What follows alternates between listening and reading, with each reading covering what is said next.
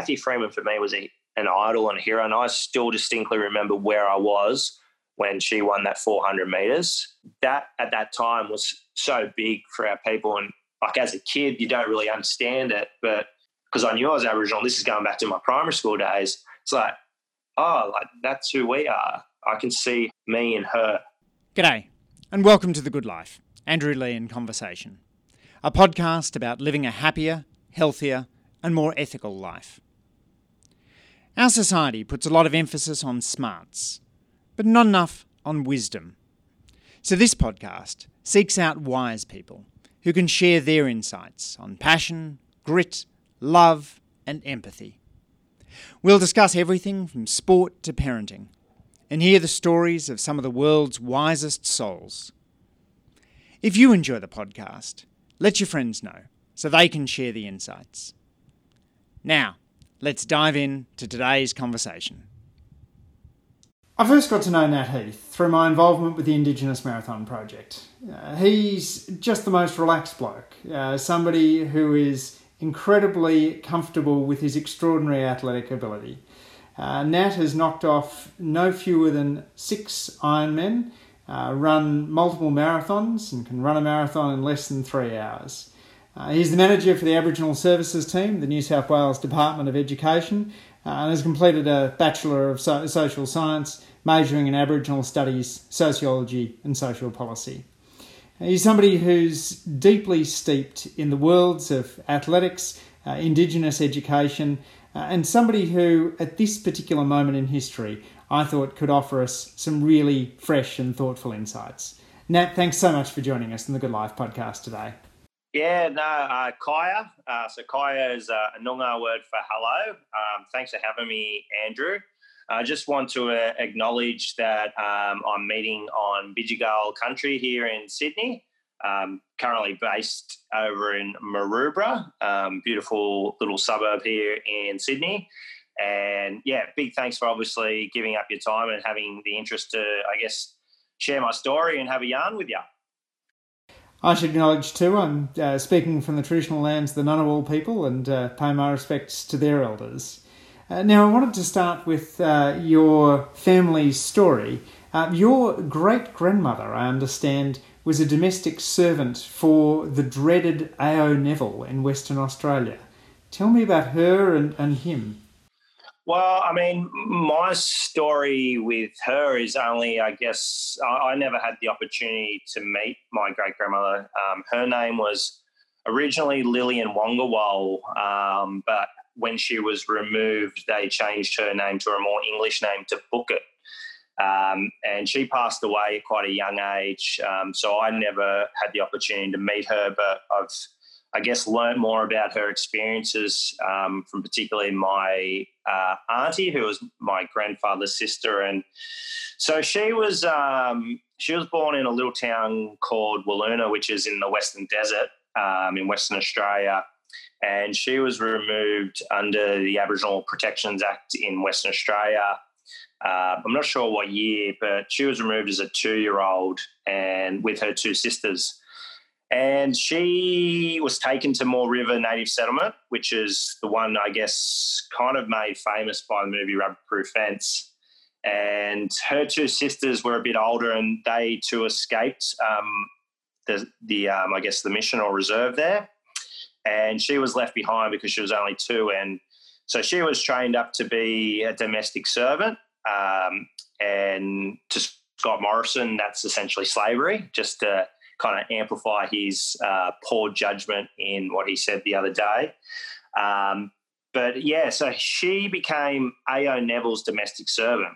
And this was before he became the chief protector of Aboriginal people. And I guess what's interesting about her story is, so like in those times, him as, I guess, the conduit to her whole life was controlled by the then chief protector of Aboriginal people, as were all other Aboriginal people in that state at the time and in every other state and territory prior to 1967. And, you know, any request that she wanted, so if she wanted a new pair of shoes or new clothes, she would have to write a letter she would have to ask A.O. Neville to request that, and A.O. Neville would put in his recommendations as, I guess, kind of her master to the Chief Protector, but the recommendations were generally not to afford her those luxuries.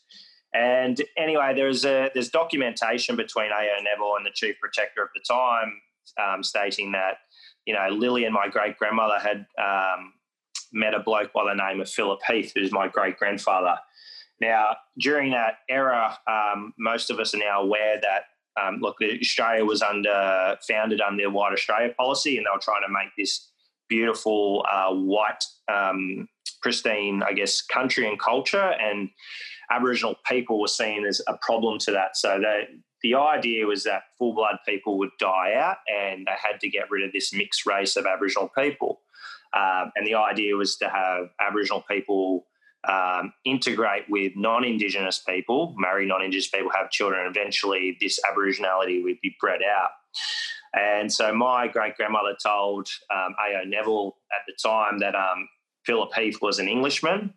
And so there's documentation of him writing that to the Chief Protector. And as the sort of weeks and months progressed, eventually there's a letter written to the Chief Protector from A.O. Neville saying, it turns out that Philip Heath is actually an Aboriginal man, and Lillian has, I guess, taken off with him. And A.O. Neville tried to prevent that relationship from happening, but my great-grandfather, Philip Heath, kind of told him to stick it and that he wasn't going to be able to stop him. Score 1 for Lillian and Philip, score 0 for A.O. Neville. That's a great story. And I love it in that he then becomes the Chief Protector of Aboriginal people, but yet he could not control his own domestic servant. And I just think it shows the strength and resilience of, I guess, my family, but I think that captures kind of the strength and resilience of our people in general. We are the oldest living remaining culture in the world, and we've had a lot of challenges over, the last 150, 200 years, and yet we still stand. And what's amazing is we still forgive, and we still bring people such as yourself and non-Indigenous people into our communities with nothing but love. Let's jump forward a couple of generations. You're not raised by your biological parents. You're raised by your grandfather.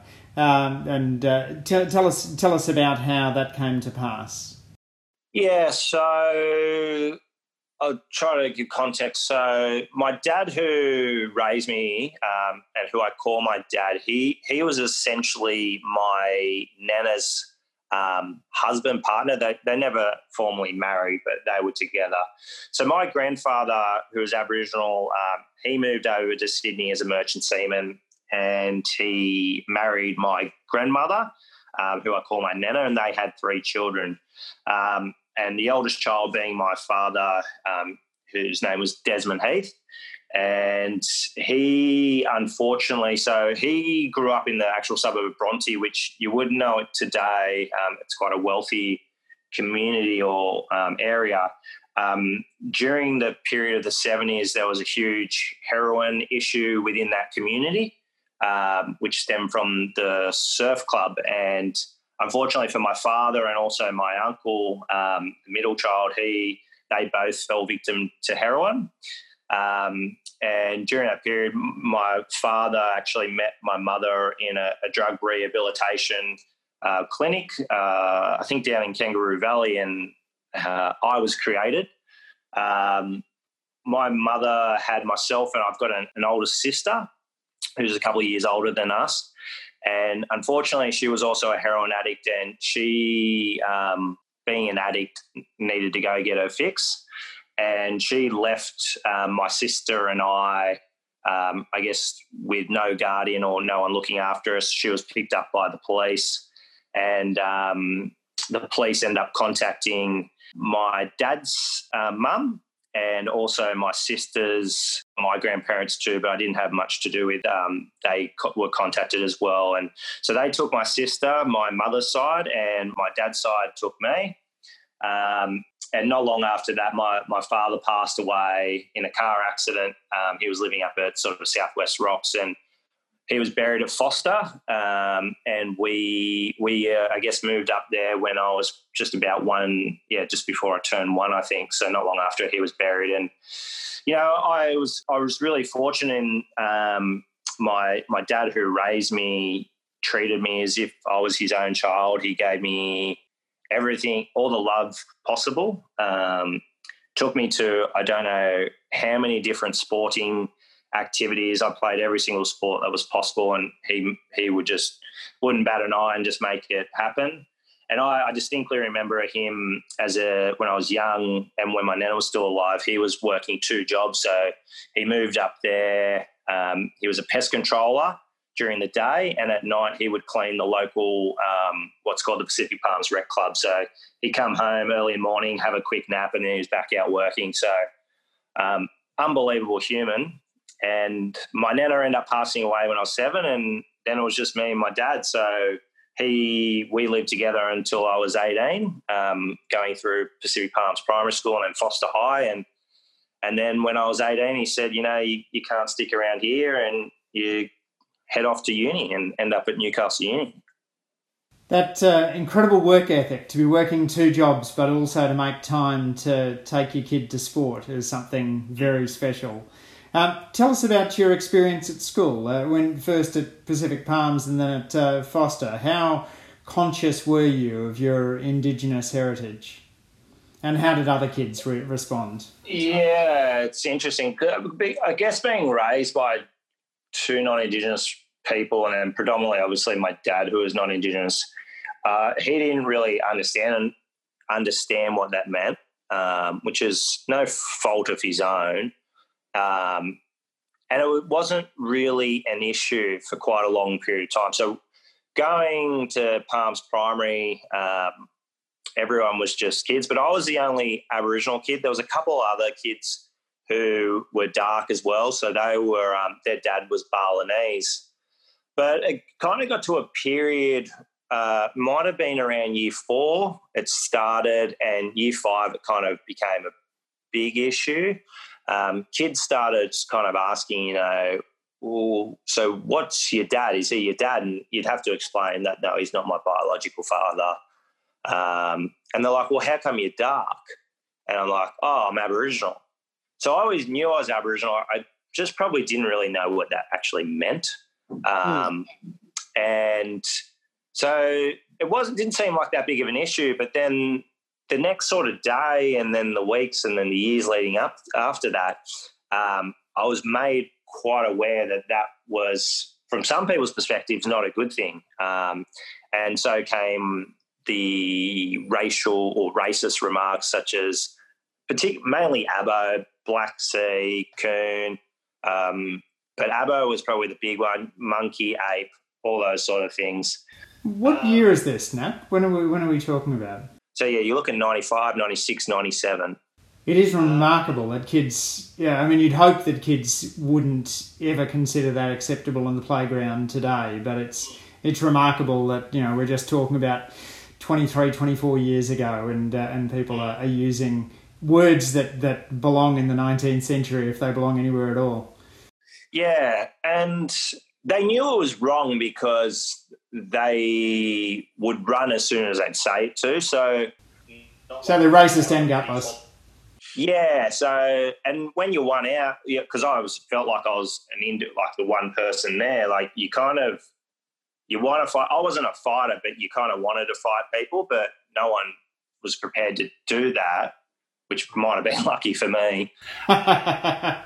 Yeah, like they knew what they were doing, and they knew they were getting a reaction. And the difficult thing probably for me as a kid is I didn't really have anyone to go to around that, because I never told my dad about it. I didn't tell him until I was probably late 20s that happened. So it became quite a big issue, because what ended up happening is there was a couple of kids. So this was by the time I was in year 6. There's a few younger kids who are my mates today. Like they've learnt, they've grown up. Times have changed. But I naturally wanted to fight a couple of these kids, and they went home and told their parents. So their parents started ringing a school saying that I was like trying to fight their kids. So when the principal called us in and we got to the bottom of it, then it all flipped. And the school was, to be honest, really good. Like, they really didn't see me as the issue. They saw those children as the issue. And we're like, well, we're quite happy for you to come in, but your kids have actually been saying racist things. So my dad was never contacted. I didn't want him to be involved. I didn't ask him to be involved. I felt like it was something that I kind of needed to deal with. It's a big thing as a primary schooler to take that on your shoulders. Well, yeah, but like I don't know how Dad was going to be. Like, he wouldn't. It'd be hard for him to relate. I will say one thing at an older stage. So when I was in high school, which I guess we'll move into that, the narrative or my life changed in that all of a sudden I went from being the only Aboriginal kid to, you go to Foster. So Foster's got quite a large Aboriginal community, and they got what's called Cabarita Mission. So big Aboriginal community, and then you've also got a lot of more Aboriginal people living off the mission. So you go from being the only kid to all of a sudden there's like 70 or 80 kids. And that was amazing. I think when I first started in year 7, there was like 30 Koori kids in our year. And all of a sudden I just naturally just hung out with Koori fellas, and I just felt connected and engaged, and it was like I've kind of found my people. And I still had groups of friends who were not Indigenous, but there was just a natural thing around that, which I can't really explain. I was going to tell you something. What was I going to tell you? But the one thing that did happen in high school, when there was no Aboriginal people around, they felt like they had the ability to be racist or to make racist jokes. And one of the nicknames that I never liked it, that ended up being created was actually Nigger Nat. And it's the only time I think my dad really became aware of issues that might have been happening with us. And one of my mates actually rang up and said, "Is Nigger Nat there?" And he never made that mistake again, because my dad gave him a fairly decent spray. I'd hope so. And yeah, and my dad's always been good, I guess, in regards to saying what's right and what's wrong. But that was probably the only time that I think he had heard it himself. And I think that kid thought it was okay to do. Like, he didn't see it as an issue. And I'd highlighted to him that I wasn't really happy with that name. And that's kind of, I don't know if you follow, but my name that then progressed from that actually became Native Nat. And that's kind of stuck with us. And I don't actually mind that, but it originated from quite a racist name prior to that. And how much was sport playing a role in terms of your identity at this stage? You've always been pretty sporty, right? Yeah. So that's all I was interested in. So if you look through pretty much the majority of my school reports, it said if Nat was cared half as much about school as he does sport, he would do really well academically. And sport is still, like, it's all I really love to do. It's my biggest passion, biggest interest. Like, if I could have played sport like from 9 to 3 o'clock at school, I would have. And I essentially did. Like, I would get to school, want to be one of the in high school, our bus was the first one to arrive. We used to get there about 8 o'clock. I would play sport for an hour in the morning. We would do class for a couple of hours. We'd have recess. I would play sport. Lunchtime, we'd play sport. And then our bus was the last to leave, so we'd have another hour wait. I would play sport again. And then once I got home, then I would go to training. So I was continuously playing sport. And I think that for all kids, when you start to reach, I guess, puberty, you are trying to work out who you are. And then if you chuck on the fact that you're a black fella too, and during those times we didn't learn heaps about Aboriginality and culture, definitely not through school. And whilst we all talked about and were proud to be black fellas at high school, I don't feel like we really learnt too much about our culture. So you're trying to understand who you are within your Aboriginal identity too. And for me, I wasn't from that country growing up in Foster. I knew I was from WA, but I didn't really understand where and what that meant And it wasn't until really when I was older, I got a better understanding of, who my people were and, some of the achievements and things they've done. But going back to the sport, the sport was a platform for success. Like I represented this in high school, senior basketball, senior athletics. I didn't go to the cross country, but I qualified for cross country. I represented for cricket. I think I played in the school rugby league team. So I played like every single sport that was possible for that school. And it was just, for me, it was a way of getting out of school, out of class, but also it was just where I felt like I could have the greatest success and what made me happiest as well. It was in your 20s that you contracted Guillain-Barré syndrome, which sounds like a nightmare experience for any serious athlete. What was that like, to be just one moment running around, next moment knocked flat on your back? Yeah, so that's probably one of the scariest moments, I guess, of my life for quite a period of time. So that was in 2010, so 10 years ago. This year I had Guillain-Barré syndrome. And for those that don't know what Guillain-Barré syndrome is, it's essentially when your immune system attacks your nervous system. And what it does is it causes a paralysis through your body, which starts at your extremities. So for me, I was playing rugby union by this stage. I was in Newcastle and I was playing first grade. And anyway, I just came back from northeast Arnhem Land. I was up at the Garma Festival, and this was in August. And I remember warming up for one of the games I was playing, and I kept having pins and needles in my feet, and I kept thinking my feet were cold, so I'd take off my boots and I was trying to warm up my feet. And as the week sort of progressed, so we played that game over the next week, I was going to training, and this sensation of pins and needles was slowly starting to, I guess, go up my arms and legs, so more up to the main parts of your body. And on the Tuesday, we had a training session, and I could feel it getting worse, but it was okay. I was making do. Thursday, I went all of a sudden, within quite a quick period, we were playing touch footy just to warm up, got through a gap, and then all of a sudden got caught by someone who I was like, oh, that's unusual. They shouldn't have caught me. And then as the training sort of progressed, we were doing these drills, and I couldn't keep up with the forwards. Then I couldn't catch the ball. I couldn't kick the ball. I just became really uncoordinated. So I went to the doctors a few times in that week to try to work out what's going on. By Sunday, I was meant to be playing footy, and I rang up the coach and said, I don't think I'm going to be able to play. And I'd woke up and I had essentially Bell's palsy, so half my face wasn't working.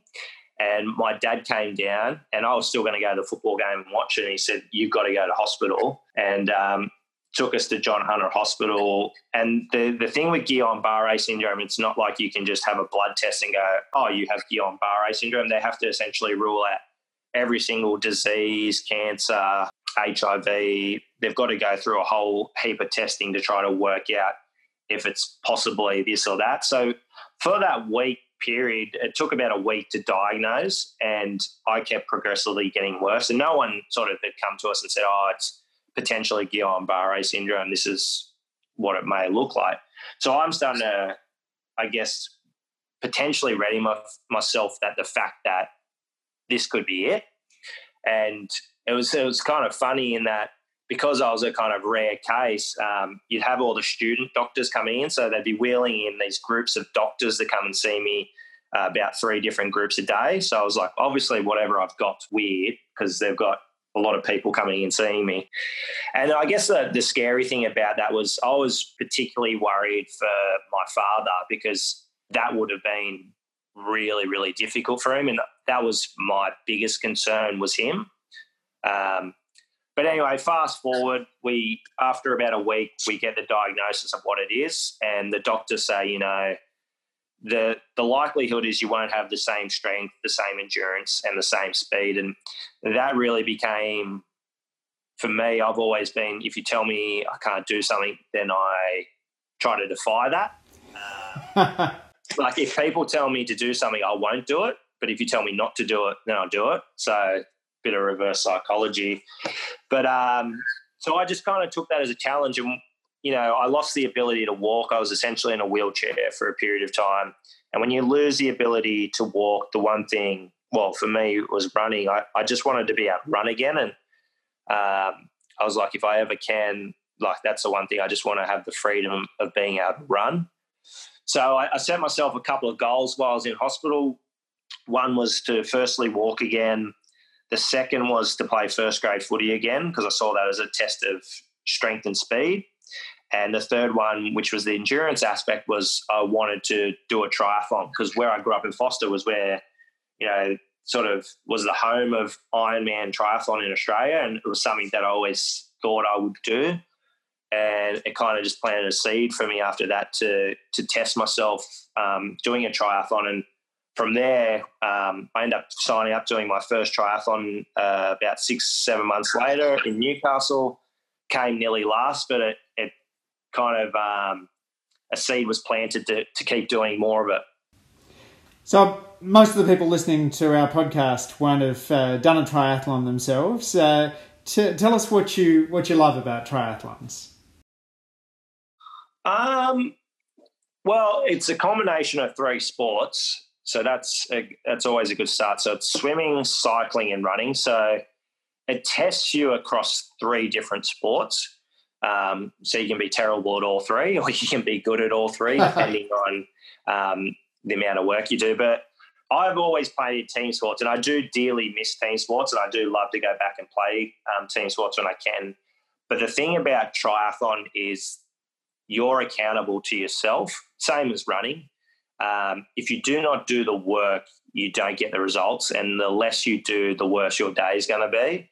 And I've always been a competitive person, and when I started triathlon, I was terrible at it, and I was like, this is like really the only sport I've been terrible at, and I can't have that. And it just sort of like, I kind of got addicted in the sport. It is a really addictive sport, and that's probably something I did pick up from my parents, in them being addicted to drugs. I became my addiction sport. And triathlon, if you've got an addictive personality, you can do quite well in it, because you become addicted to the training. And I just love, the fact that it's the challenge, the hours you do, and also there is a really good social aspect about it. Like, you can meet a lot of great people through the sport. And for me, the big thing that I got hooked on triathlon. I started YouTubing like the Hawaiian Ironman, and I then all of a sudden my goal became I would need to do the Hawaiian Ironman. And, I worked really hard, and essentially I was fortunate enough that I had the ability, but also the work ethic to qualify for the Hawaiian Ironman in 2015.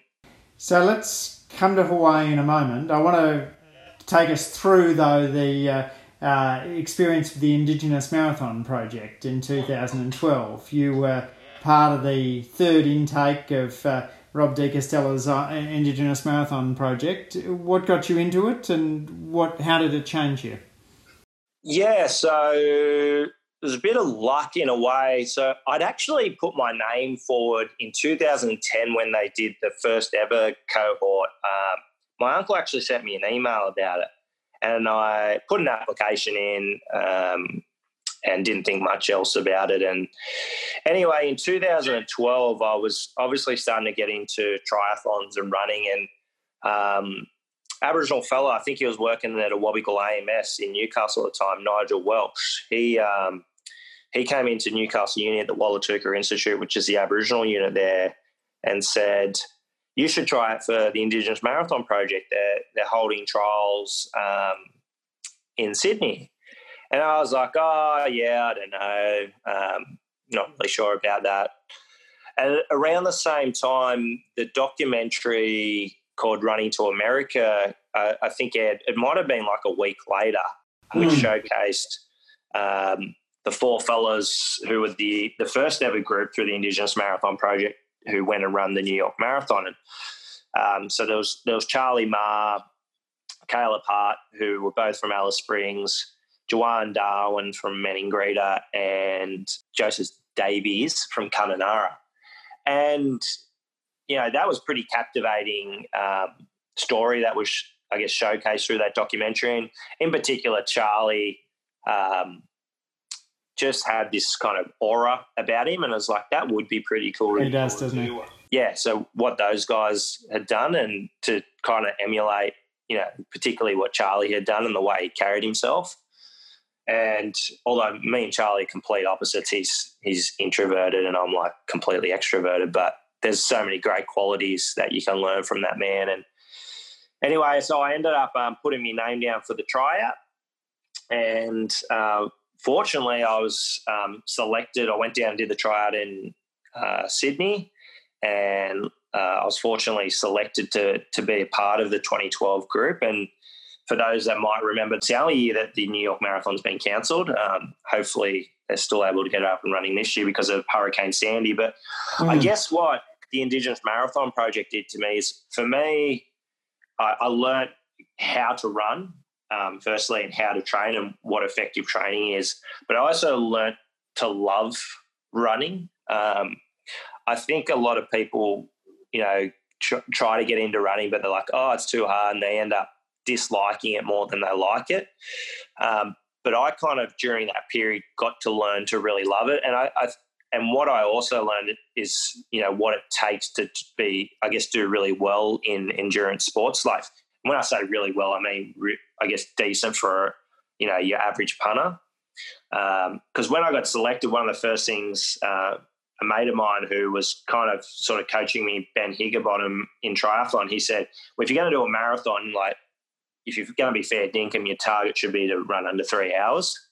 So that kind of triggered me to, like, set a goal of running 3 hours. And what then helped me, the fact being a part of the Indigenous Marathon Project, is when I'd show up to training, and I'd do pretty much all my training by myself. Newcastle, whilst there's thousands of runners up there now, it kind of had only just started the running boom up there. And I would go and do these training sessions, and I always felt like I had to do my best because I was representing, myself, but the bigger picture was I was representing my family. I was representing, the Aboriginal community. I was representing the Newcastle community. But I also felt like, for me, I never played for Australia. I never played in state in any sport. I felt like this was kind of my representative moment on that bigger scale. And I had to represent my people to the best ability and know that I'd done everything I can to do my best and to represent them well. And I think that's something that, IMP definitely taught us about, the way you carry yourself, but the way you do represent your people and the way that you then advocate for them when you do have the platform and opportunity. And, I think IMP it gave me a lot of belief and understanding of what I can do, and if I want to do something, what I need to do to make that happen. Because a lot of things that you might want aren't going to be necessarily given to you. You have to go and earn them. And that experience in IMP definitely taught me that. And you're now one of the best-known IMP ambassadors, in part because you then went on to do not just triathlons, but Ironman Triathlons. Again, just for the one or two listeners who won't have done one, just remind us again, what are the distances and the 3 legs of an Ironman? Yeah, so it's 3.8 kilometre swim, 180 kilometre ride, and then a 42 kilometre run. So a marathon, 42.2. So they're all back to back to back. How was it the first time? First one wasn't too bad. What was cool about it, so I went over and did it it was in 2013. So because of my New York got cancelled, I ended up doing the Tokyo Marathon the following year with IMP. So that was in February 2013. Tokyo is such a good race. Yeah, so good. And the Japanese, they love, if there's a culture of loving running, they have that down pat in Japan. They appreciate the running culture and running community and the work that everyone's going and the pain that everyone's going through. Yeah. But I kind of kept, from after doing Tokyo, I was like, well, my next goal is to do an Ironman. So I went over with a few mates in December 2013 and did the Busselton Ironman, which was... That's Western Australia, right? Western Australia, yeah. So it's about, 2-3 hours south of Perth. So it's on Noongar country, which is my great-grandfather's country. He's from the Meneng people, which is further south, down towards Esperance.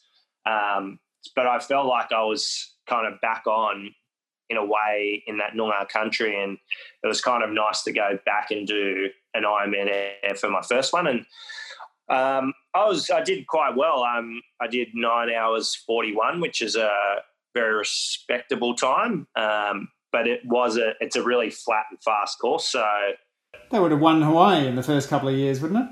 Yeah, definitely not now. But back in those first days, there's a guy by the name of Dave Scott who come through in the 80s who really, most people who used, when the Hawaiian Ironman first started, their goal was to finish. And he kind of changed the sport to where all of a sudden you race it. And I think his first time was 9 hours 30 when he won it. And then he eventually got down into the 8 hour 30 mark. So, but yeah, that was such a great experience to do. And then really after I did that first Ironman, the goal continued to be I need to qualify and make Hawaii. So I did another Ironman the following year in Port Macquarie in 2014, and I came fourth in my age group. But what I found there, I did a 3 hour 10 marathon, so it was actually my PB for the marathon at the time. Nice. Yeah, so had a really good run, but I had a terrible bike. So, again, kind of going back to the drawing board, I realised that I have a weakness in cycling, so I need to improve it and work really hard. And the following year in 2015, I ended up winning my age group. I took like nearly 25, 30 minutes off my bike time, and was fortunate to qualify for the Hawaiian Ironman and got to go and experience, something that people for their whole life are trying to train to get that opportunity to go and do. So what's different about Hawaii? I've done a bunch of tries, but never an Ironman and never been to Hawaii. So what is it about that race that's so special? Well, it's where triathlon really started. So the Hawaiian Ironman was one of the first ever triathlons, but it's a world championship, which obviously gives it some credit. And the best athletes to ever do the sport have gone over there and won. But the thing that's hard about it is it's quite a hilly course. It gets super windy on the bike and it's really hot. So the year that I did it was 39 degrees and the road surface was 49. So I had tan marks, sunburnt marks for over a year after that race. My forearms peeled. I made so many cardinal sins in that race because being Aboriginal, I'm like, I'm dark. I very rarely wear sunblock. And I did that race, didn't wear sunblock. And at 18 kilometres, I'm running along going, this isn't too bad. Like, how good's this? Is this as hot as it gets? And a bit of an older guy just gave me he said, a few wise words. He goes, don't get too far ahead of yourself. And literally 3K later, I was on the side of the road going, I don't think I can finish. It's and incredible. It's the only race I've ever thought I may not be able to finish just due to being so physically exhausted, burnt. I also made mistakes on the run where I just didn't take in nutrition, and by the time I realised I was depleted, I could then no longer take the nutrition in. I just started vomiting and having to go to the toilet a few times. So in the end, it became like a death march, and it's your only goal is to get across the finish line. But it was a special moment. I've kind of got a tradition of carrying the Aboriginal flag across the line when I finish, and from my understanding that I only know of 3 other Aboriginal people to do the Hawaiian Ironman. So to kind of, be one of those first people to do it and carry the Aboriginal flag was such a proud moment. And again, it was just another time where I felt like I could represent our people at a stage where our culture isn't necessarily showcased or even known. You've just recently set up a group called TriMob. Tell us about that. Yeah, so TriMob's essentially what we've formed is a Aboriginal triathlon club with the idea of getting more Aboriginal and Torres Strait Islander people in the sport. So just to backpedal a bit, for a number of years I've been thinking it'd be great to have I guess, a team or a club, or when you do triathlon, to be able to showcase or represent the Aboriginal community. And a lot of people get, cool design kits. And for me, I'd always just kind of carried the flag across the finish line. And one of my mates or brother boy who just got into triathlon at the end of last year, and he was a part of the Indigenous Marathon Project himself, Tyrone Bean, me and him started talking about when he did his first triathlon, like, we should get a team. We should get an Aboriginal triathlon team so we get our own kit and we can represent our people when we're out racing. Because triathlon's a very Anglo sport. It's a kind of, I guess, a sport for, I guess, more wealthy people, which you would know in economics, Aboriginal people tend to be at the lower end of the socioeconomic status. And I guess for us, what we wanted to do is, for all the Aboriginal people that are now doing triathlon, let's have a team, a club that we can then represent and that we can then showcase our people and our culture to the triathlon community that probably hasn't had much exposure or much experience working or relating to Aboriginal people. And then we figured by having a team, that might help also break down barriers and fear to get more Aboriginal and Torres Strait Islander people into the sport as well. And it was really interesting, just from starting up a Instagram page and saying, we're setting up Tri-Mob, it's going to be an Aboriginal triathlon group. All of a sudden we got a heap of interest of people going, I've always wanted to do it, but, I was a bit scared, didn't know what to do.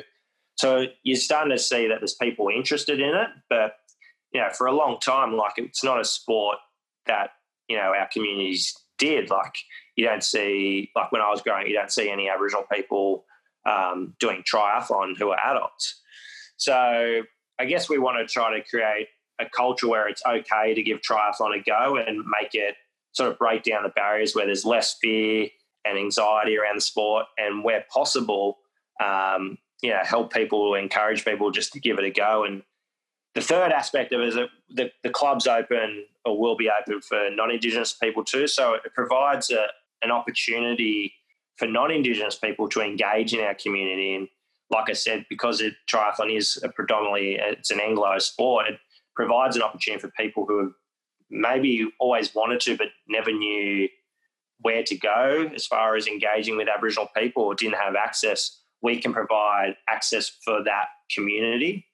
And, the thing with triathlon is it's all around Australia, and there's opportunities to go around the world, so we can always showcase our people and our culture and really show a positive narrative about our people. Because, in mainstream media, if people watch that sometimes they'll get a negative perception of our people, and we want to show that, a lot of that's false, and there's a lot of good things that our people do and our community does. Yeah, I've often thought that Kathy Freeman's win in the 400 in the Sydney Olympics was worth 100 worthy speeches from folks like me. There's something about that kind of celebration of Indigenous culture and Indigenous success that's so unifying. So Kathy Freeman for me was an idol and a hero, and I still distinctly remember where I was when she won that 400 metres. And when I watch it, I still get emotional watching it. But when we went to New York to do the marathon, Kathy Freeman came over with our squad, and I was sitting at dinner and I've got her daughter Ruby on my lap, and she's right next to us eating and just having a conversation. I'm like, this is my idol, and that was such without one of the great things that IMP does is it does provide you opportunities to meet people such as yourself, people like Kathy Freeman, people like Kurt Fernley, but also people like, I don't know if you know Dave Robbo from Newcastle, but absolutely, Dave stayed in my house. He is one of the biggest legends on earth, and he meeting someone like him probably would never have happened if it wasn't for IMP. So those sort of things, and like what you're saying with Kathy Freeman, the fact of what she did, and also the challenges she had along the way. I remember when she won, I think in 94, Commonwealth gold, and she wore the Aboriginal flag, and Arthur Tunstall was very, very disappointed in her, and the fact that she was like, well, these are my people, and I'm representing them as well as the rest of Australia. That at that time was so big for our people, and like as a kid you don't really understand it, but you're like, oh, that's you could see, because I knew I was Aboriginal. This is going back to my primary school days. It's like, oh, like that's who we are. I can see me and her. And we haven't even mentioned Nicky Vidmar and Adam Goods and many of the other Australian legends. But on the other side of celebratory reconciliation, there's also the acknowledgement of the wrongs that were done. And we're speaking in the context of Black Lives Matter protests running right across the world, including significant protests in Australia.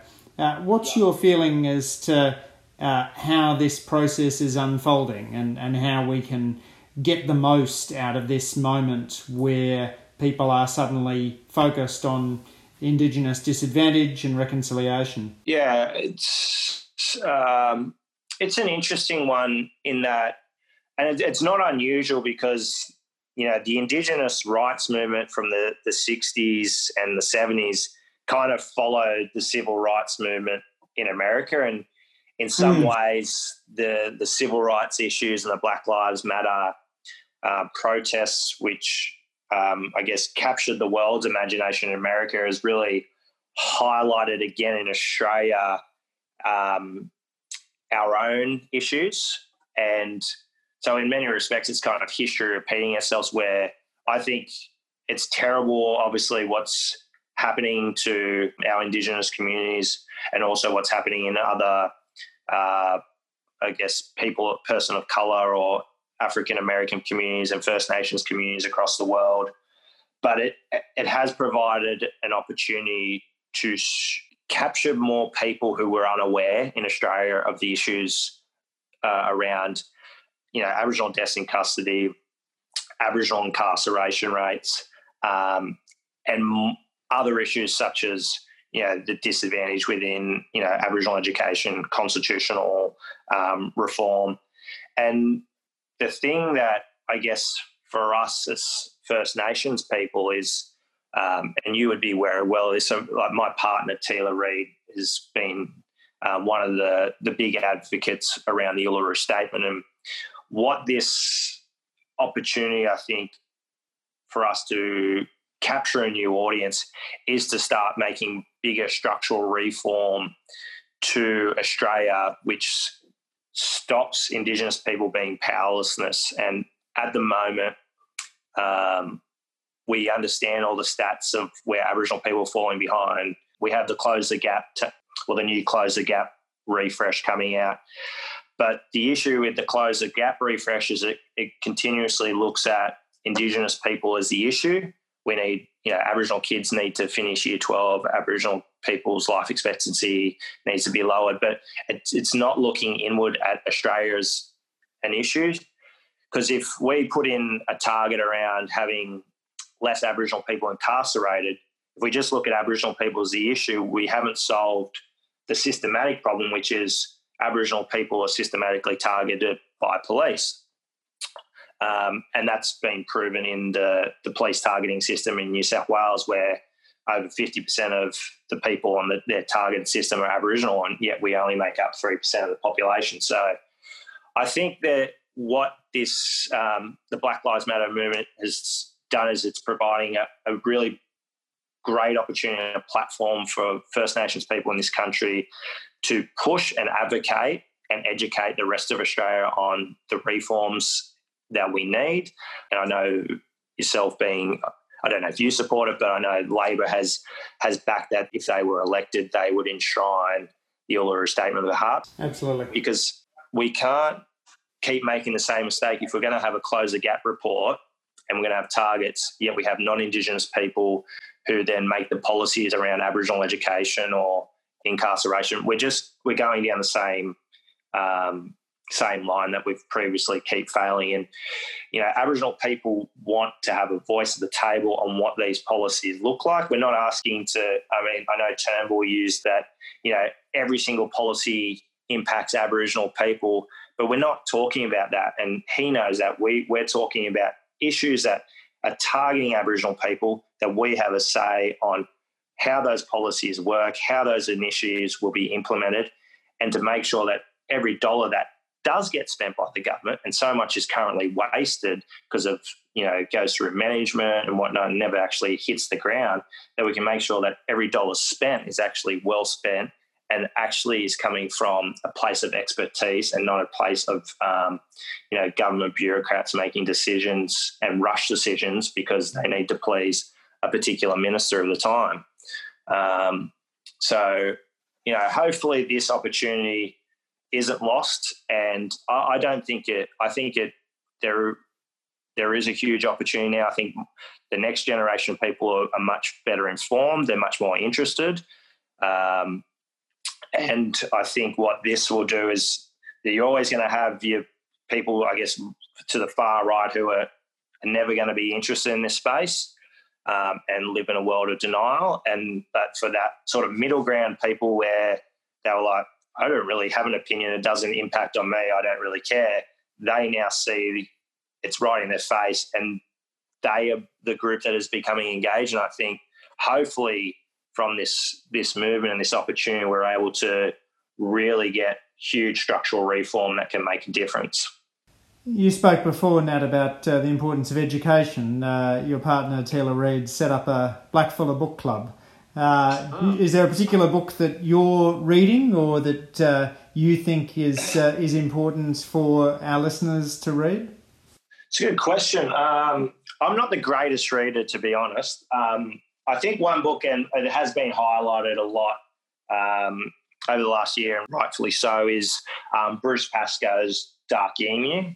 Yes. Because what it does is highlight the fact that, we weren't just a group of people wandering around hopelessly and living this nomadic or semi-nomadic life, that we did have a structured system of horticulture, agriculture and aquaculture that, was really glossed over by Australians for a long time. And I can understand why the previous people did it, because it made it easier for Australia to continually say, well, Aboriginal people were just living hopelessly, not using the land, so we had to come and help them.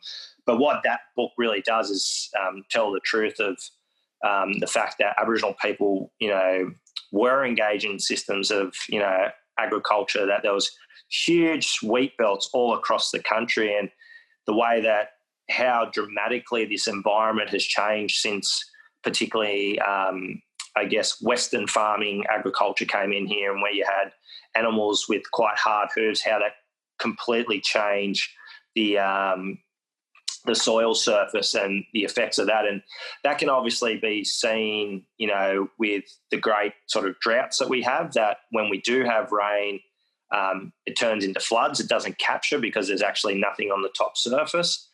And,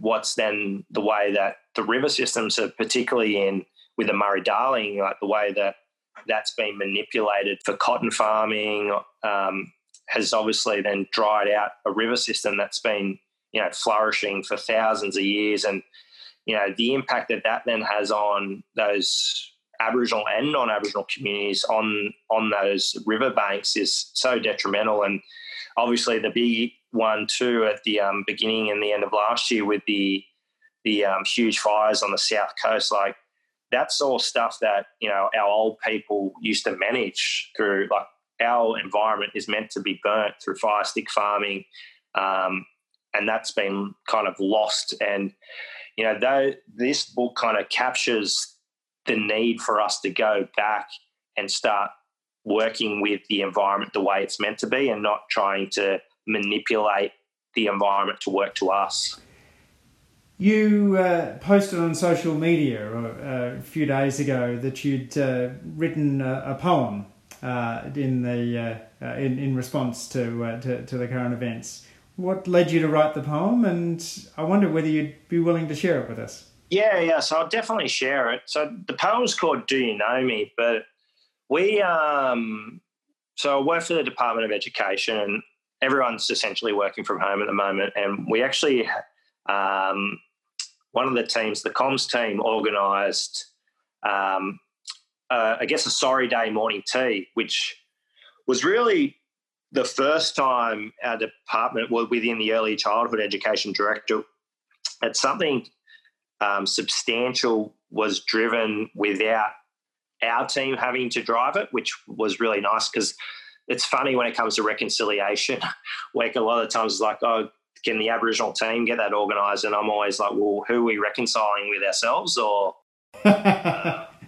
so that what ended up happening is we, a couple of the my team members were on a panel along with a couple of non-Indigenous people who work in the directorate, and that was really good. And we also then showcased there's a website called the Stolen Generations Testimonials, and I've used old Unc a few times. Uncle Cecil Bowden, he's passed away now, and he talks about his experience at Bomaderry Children's Home and Kinchela Boys Home, which is where Aboriginal children were removed. So Aboriginal boys, when they got to a certain age, would go to Kinchela Boys, which is up near Kempsey, and Bomaderry, both the boys and girls were taken there until they were at a certain age, and then the girls would go to Cootamundra. And we watched just him, I guess, reliving or retelling his story, and it's just so hard to watch, and you can see how difficult it is for him to talk about. Yeah. So watch that, and then also there's another documentary that's just come out. We just watched the trailer, which is called Through My Blood It Runs, which is, I think, just kind of showcasing a young Aboriginal fella and his family it might be from the APY lands. And I don't know, I just got this sudden urge of, like, I just had to put something down on paper, and I guess it's kind of about, sometimes I feel like, even working in education, it's like people are trying to give us the answer rather than listening. And I guess kind of what my poem was about was trying to say, like, to people, do you actually know me? Or, are you kind of trying to create what you want me to be in a way? So I'll read it to you anyway. So poems, like I said, called Do You Know Me? So, do you know me? Or do you know what you want me to be? Do you respect me? Or do you only respect what you would like me to be?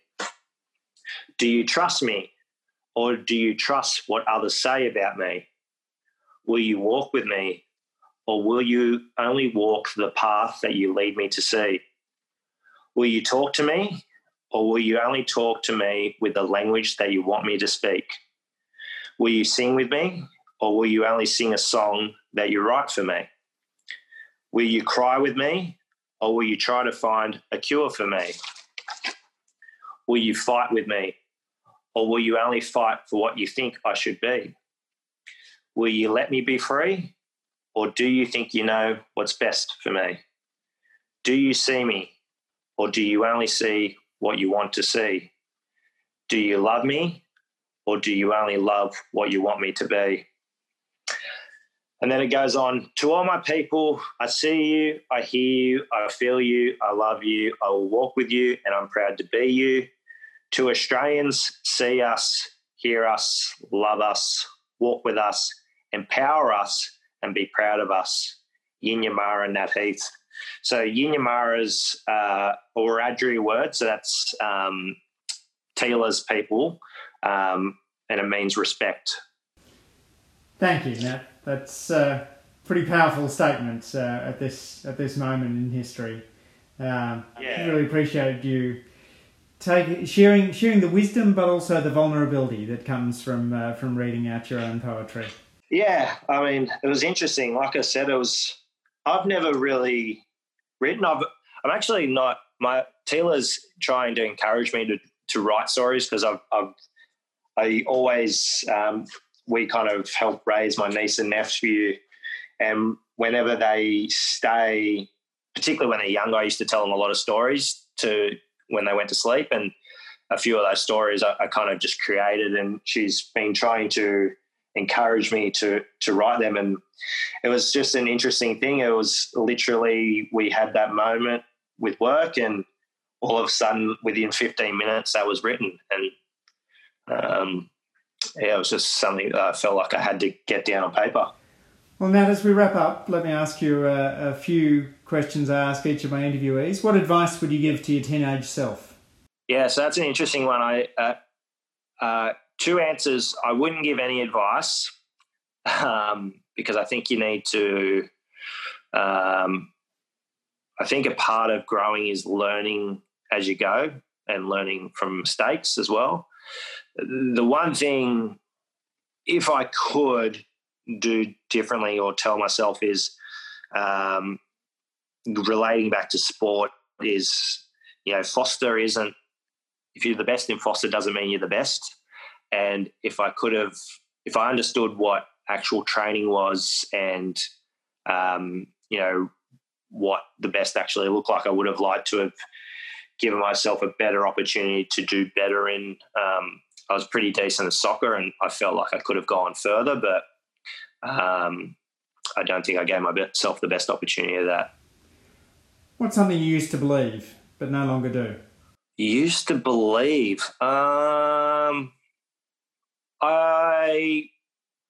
This changed actually probably when I was 17. I had a chip on my shoulder a little bit, probably around what had happened, during high school and losing my dad or not ever knowing my dad, and kind of used to just think the world was crap. But then I realised if I changed my attitude and, made the best of what I had, that, life could be pretty good. So, yeah, I think just trying to be positive as much as possible as opposed to negative. When are you most happy? Probably when with Tila and also my niece and nephew. And it's also probably when I'm most frustrated as well, when I'm with my niece and nephew. But kids are like that. Yeah, and particularly probably when I'm really most happy is when I'm up at home where I grew up with them. There's nothing quite like being at home. What's the most important thing you do in your life to stay mentally and physically healthy? Well, definitely sport, running. And I think also letting go of things when relating it to sport. I used to get myself pretty anxious and worked up if I hadn't done a certain session. So as you would know, when you have a goal in mind and you want to achieve something, sometimes life just may get in the way of you doing what you think's needed. And I think the thing I'm learning to do is just to let go of things that are out of your control. And you've got a big event coming up on the 12th of July for NAIDOC Week, right? Do you want to give us a plug for that one? Yeah. So the Indigenous Marathon Foundation, which I'm now a board director, which is great. Myself and Bianca Graham are the first Indigenous directors of the IMF organisation. And for this year, for NAIDOC Week, so in collaboration with the National NAIDOC Committee, they're putting together what's called a virtual running event, which is the Run, Sweat, Inspire Festival. So if you wanted to, so essentially what a virtual running festival is you can do a running event of your own distance. So their options are 2 kilometres, 5 kilometres, 10 kilometres, marathon, and half marathon, I should say. And you do the event wherever you're based or wherever you would like to do it. So because a lot of the running events are currently not happening, hadn't been happening. My understanding is that may slowly change. The IMF have put on this virtual running festival. It also falls in NAIDOC Week. So because it's the IMF's 10th year, I thought what better way to participate in the virtual running festival, raise money for IMF, also promote, showcase and celebrate NAIDOC Week. I would run 10 kilometres for every year that IMP has been in existence, which it works out to be 100 years because it's 100 kilometres because it's its 10th year. So I'm going back up to Newcastle on July 12th to run a 100-kilometre run, ultra marathon you can call it. And essentially I'm doing it in 2 10-kilometre loops. One loop will be flat, one loop will be hilly, and the idea is that I'll start at 6 o'clock, and every 10 kilometres, people can jump in and do a loop with us. They can do one loop. They could do multiple loops if they want. There's a couple of people who are looking at doing 100 kilometres with us. But, yeah, part of it's to raise money for IMF, but also to give us, a big challenge and just showcase our strength and resilience as Aboriginal people. Sounds like a fantastic day. I wish you all the best for it. No worries. I heard you're going to come up and do the 100. I've just been robbed of running 90 Ks at Comrades in South Africa, so I really should. Yeah, mate, that's one of the great events I'd like to do. Yeah. Well, maybe next year. It's the centenary next year, so we'll see how it goes. Yeah, you're more than welcome to come up if you have the time, and anybody else who happens to be listening, if you're interested, there's a Facebook page, which I can't actually remember the name of it. But, yeah, love the more the merrier. Do you have any guilty pleasures, Nat? Chocolate. Probably. I wouldn't even say it's a guilty pleasure. I just it's good. Actually, you know what? My guilty pleasure would be KFC. I went right off KFC, but the 3-piece feed, chicken thighs, gravy and chips, it's just doing a few trips on the road. Whenever I'd go to Dubbo, I'd always stop and get KFC, and it's just sucked me right back in. Well, with your training schedule, you can probably get away with it and still keep the boyish figure. It's making me want it right now just talking about it. Finally, Nat, which person or which experience has most shaped your view of living an ethical life? Definitely my dad. My dad who raised me. Like I said, working 2 jobs. He was always very proud, even just simple things around, if you don't need help, then don't ask for, which can be a problem, obviously, particularly around mental health for men, but more just in regards to, financial, you kind of just, you got to carry yourself. But he was always the person who would, he would take people to sport. He'd always help out. And I actually had a mate of mine who I went to primary school, white fella, not Indigenous fella, and he just happened to write me a random message, which I completely forgot about. It was about 3 weeks ago, and he goes, "Hey, mate, can you just let your old man know that I appreciate everything he did for me as far as picking me up and taking us to sport. I try to do that now for any of the kids who can't make their way to any sport because, their parents might not have a car and I just thought, you kind of forget those things that what my dad did. And I just think, the fact that he was anyone in the community, if you mention his name, they've only got good things to say about him. So, and he was always big on, you always talk to people. So, growing up in that community, if anyone had a conversation or started chatting to me, I always talked. And I think that's worn on me that, you always give people time because, people don't really remember what you do or what you've done. They remember the way you make them feel. And I think that's something that I definitely got off him. Nat Heath, thank you so much for taking the time to share your wisdom on so many interesting issues on the Good Life podcast today. No, it's been my pleasure. I really appreciate it. Thanks for listening to this week's episode of The Good Life, Andrew Lee in Conversation. If you enjoyed this discussion, I reckon you'll love past interviews with Linda Burney, Pat Dodson and Louise Taylor. We appreciate getting feedback, so please leave us a rating or a comment on Spotify or Apple Podcasts. It really helps others find the show. Next week, we'll be back with another inspiring guest to discuss living a happier, healthier and more ethical life.